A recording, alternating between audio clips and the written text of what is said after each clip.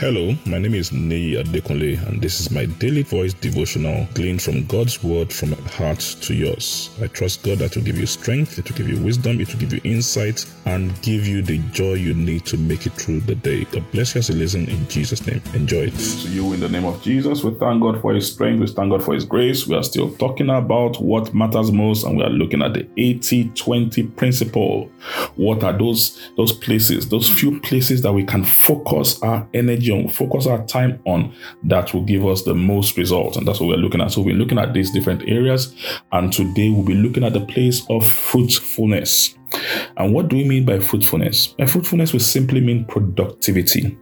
So it's one thing to work, it's another thing to work productively. So God doesn't just want us to work and do it. You need to be productive in the things you do. And one of the first things that God told man when He created man in Genesis 1 and verse 28, when He was blessing man, He said, be fruitful, multiply.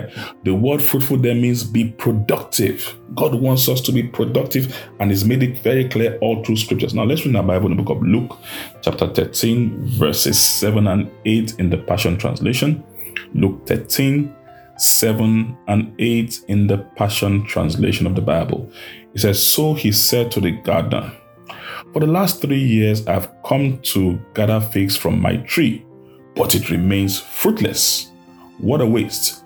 Go ahead and cut it down. But the gardener said, sir, we should leave it 1 more year. Let me fertilize and cultivate it. Then let's see if it will produce fruit. So the story behind this is that this man owned this garden, and he had planted this tree in there. And for 3 years, he's been coming looking for fruit on it. And each year he comes, the tree is growing, he's growing, the activity there, but no productivity, no fruit. So listen, the essence of this thing is to produce fruit, not producing fruit. And he said, you know what? Take it down. It can't just be fruitless. Then the gardener said, you know what?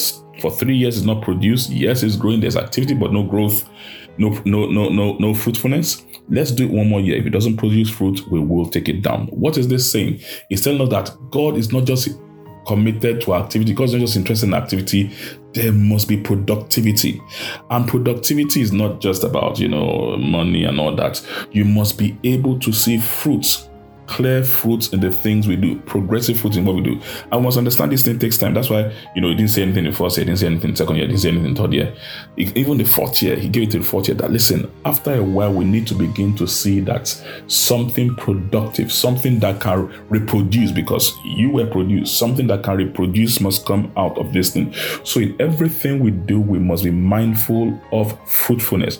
When there is no fruitfulness, what happens? Barrenness, it dies out, and God is against death. He has nothing to do with death. He wants life, and that's why it's important we are fruitful, we are producing, because that's how we multiply and fill the earth, which is God's plan. So in everything we do, yes, let's focus on our field and work and all that, but it's not just enough to have a place in the field.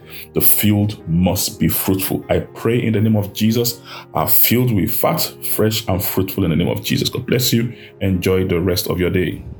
I'm sure the word you heard today has been a blessing to you. The way we maximize God's word, the effect of God's word in our life, is by putting it into practice and by sharing it with others. Please ensure you put this into practice, and please share it with others. And I trust God that the full benefit of the word will be seen in your life in Jesus' name. Thank you very much, and have a wonderful day.